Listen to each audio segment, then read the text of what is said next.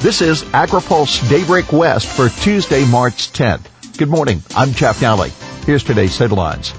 Feds grapple with outbreak impact. Valley Dems face uphill battle and deadline for input on NEPA reform. USDA lets California continue school lunches during closures. The largest school district in Northern California closed its doors this week after one student tested positive for coronavirus. Yet the state will now let meal service continue for nutrition programs in those schools. USDA approved California's emergency request over the weekend for an immediate waiver to allow this flexibility in the programs. Deputy Undersecretary Brandon Lips said in a statement that USDA stands with the people of California as a part of a federal-wide coordinated response. DPR warns schools on using disinfectants during the outbreak. The Department of Pesticide Regulations is reminding consumers that disinfectants are pesticides regulated under federal and state laws, and labels must be followed at schools and child care facilities. Schools have been racing to deep clean classrooms as coronavirus outbreaks expand.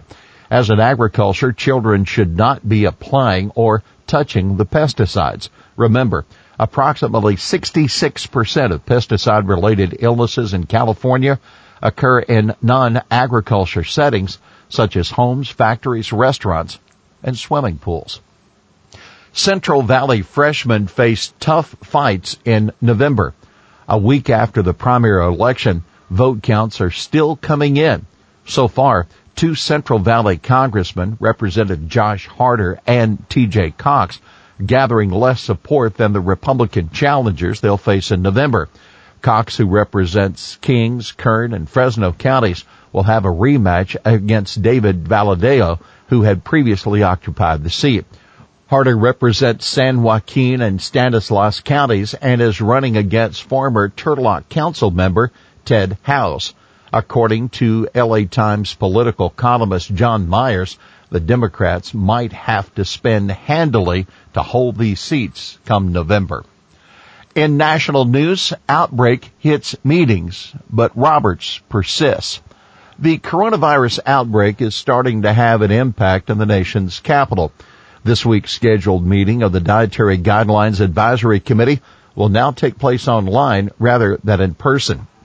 The Dietary Advisors meeting is the last before the committee publicly shares its draft report on May 11.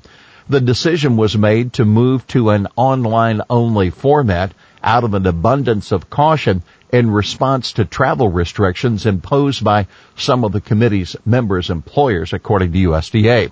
Meanwhile, a major annual food policy conference has been postponed. The two-day meeting, sponsored by Consumer Federation of America, was scheduled to include a keynote address by FDA Commissioner Stephen Hahn. Take note, Senate Ag Committee Chair Pat Roberts, who isn't running for re-election, made a farewell speech yesterday morning to the School Nutrition Association, despite his staff's concerns about him being in a crowd. But I know these folks, and I really want to thank them, Roberts told reporters. He's 83 years old and acknowledged that the people that are very vulnerable are people like me. He says he feels fine so far. SNA Legislative Action Conference, it went on as scheduled.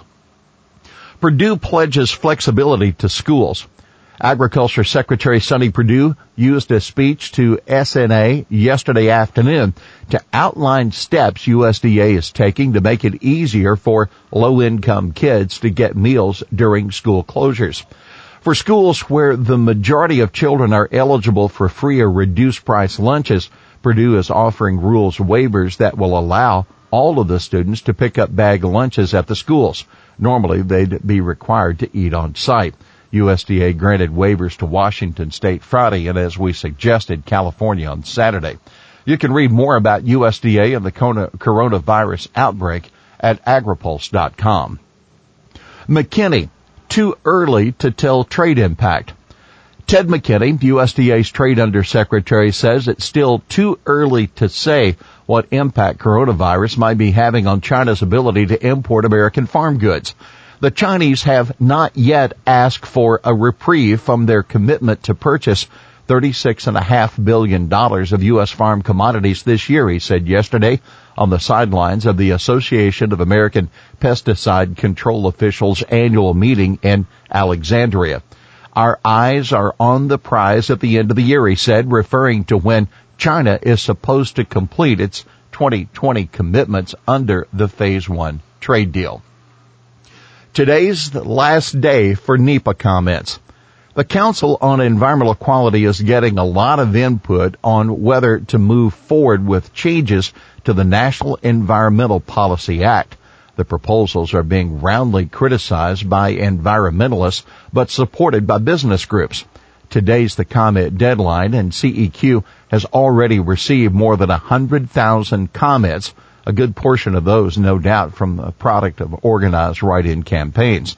When the proposal was announced, ag groups like the American Farm Bureau Federation, National Cattlemen's Beef Association, and Public Lands Council spoke glowingly of it, saying it will streamline what has turned into a cumbersome process. But green groups and their allies in Congress say they intend changes to the landmark law and will limit consideration of climate change impacts and curtail public input. CEQ has rejected numerous requests to extend the 60-day comment period, doing so officially in a letter to members of Congress. Here's today's She Said It. Well, Governor, if your words are true, it is well past time you own up to the actions you have taken that put our food supply in jeopardy. That state Senate Republican leader Shannon Grove in an op-ed for the Bakersfield Californian that contends Newsom's lawsuit over the federal biological opinions. Well, that's Daybreak West for this Tuesday, March 10th, brought to you by FMC. For the latest news out of Washington, D.C., visit agripulse.com. For AgriPulse Daybreak West, I'm Jeff Nally.